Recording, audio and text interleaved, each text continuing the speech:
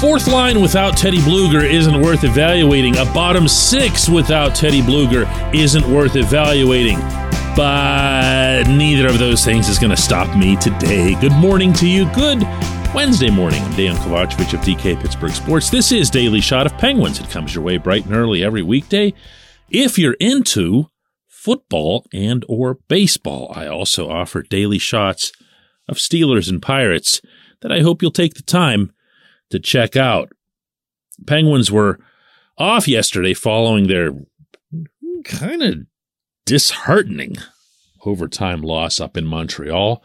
Their next game is tomorrow night at PPG Paints Arena against the Kings, who not only should provide more of a challenge than what the Habs should have, but also might wake the team up a little bit more, as happened with their first two home games. That's one pattern that's been in place in the very, very early portion of the season. Another one has been that there's been very, very little to like about this fourth line. And I don't want to stretch it too far to carry into the bottom six as a whole, but I probably could do that if I pushed it.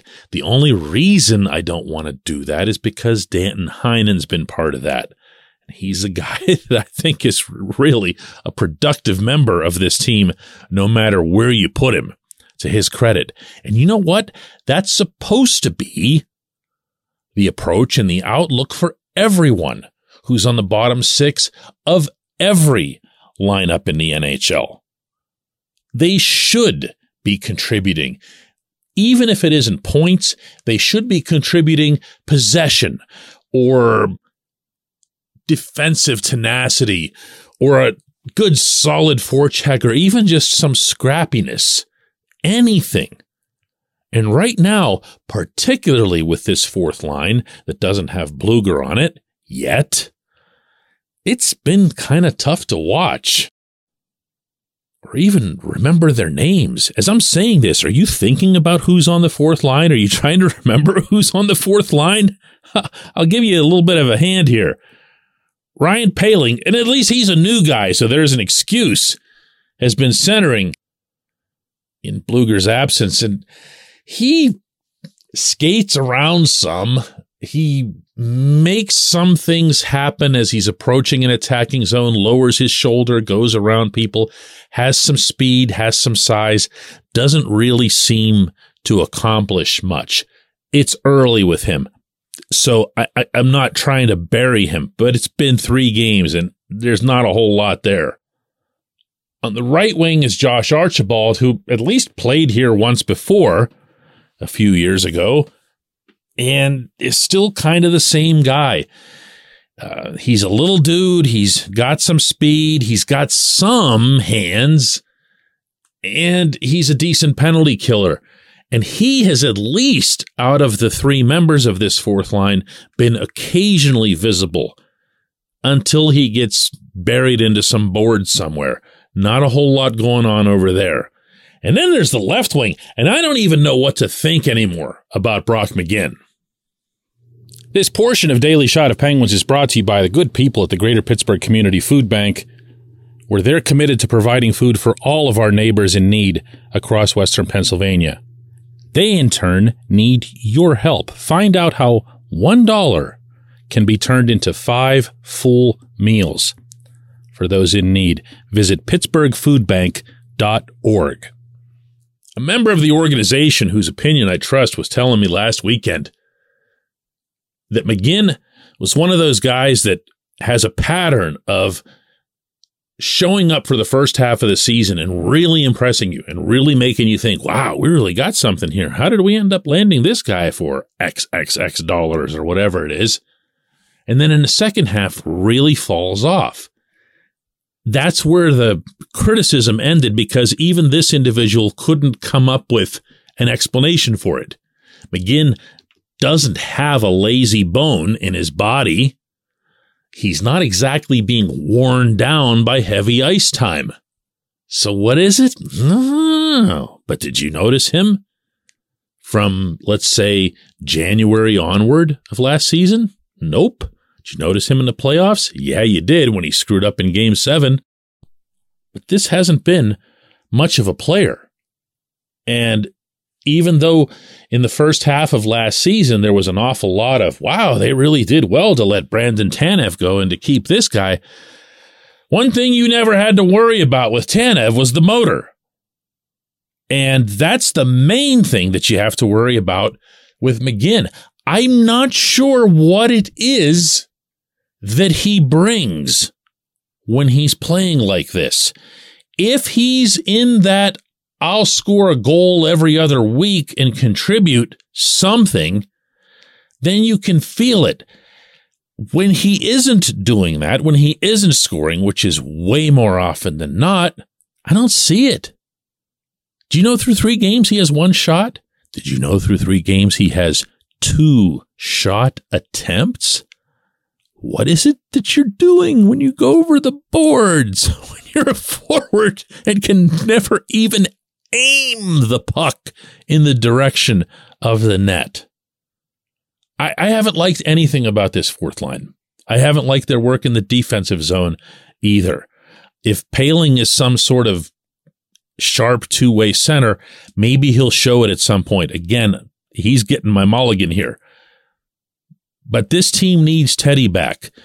And to reiterate a point that I'd been making on this program, just to stress here that this isn't a new observation, it's really important that the Pittsburgh hockey management figures out how to get Teddy and line mates to form an effective, Teddy /Tanev / Zach Aston Reese type of line again.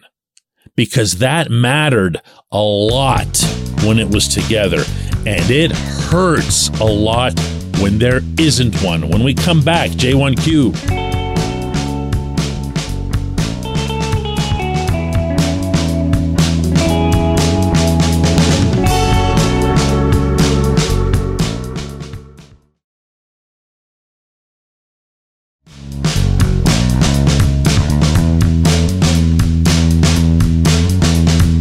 Today's J1Q comes from Ed, who asks, DK, does Jeff Petrie look a little slow? I hope he gets faster for all the money that they're paying him. Ed, I would bring salary into it. Yeah, there's a big financial commitment to Petrie, and he's 34 years old. So it's not like he's going to be on the upswing. What you want with Petrie more than anything is for him to just be his best self. Mike Sullivan might have floored people who were paying attention to his remark in Montreal when he described Petrie as elite. But Sullivan's not really the type to go overboard with hype. I haven't heard him use a description like that for anyone in the organization outside the obvious guys, other than in context. For example, Sullivan once said to me that he saw Patrick Hornqvist as being elite at what he does in the league. So he was being very specific and also accurate. At the time, when he was in Pittsburgh, Hornqvist was the very best in the world, I think, at what he does in terms of especially wreaking havoc in front of the opponent's net. Petrie has had an elite period in his career. When he peaked in Montreal, as I've mentioned a few times, he was in legit discussion for the Norris Trophy. You see on occasion, even already through these first 3 games, the things that he can do. He's capable of making really, really good plays look really, really routine. He had a crossover gaining the Tampa Bay blue line Saturday night that I made a mental note of, where he came through the neutral zone up the right side and then just started stick handling and gliding off to his left. You might even remember this now if you're one of those people that watches hockey the way a goofball like me does. And ended up gaining the Bolts zone somehow with no one around him. And you didn't even realize, like, how did he pull that off? There were 3 blue sweaters there, but he ends up having the entire left side of the entry all to himself. That's rare air. And that's actually kind of what he needs to be motivated to get back to. I don't know him well enough, or even his tendencies well enough, to know if it takes a while to get wound up, but that's kind of what it's looked like with him, not just through these 3 games, but through the preseason and through training camp. He looks like he's just kind of waiting for something significant to happen.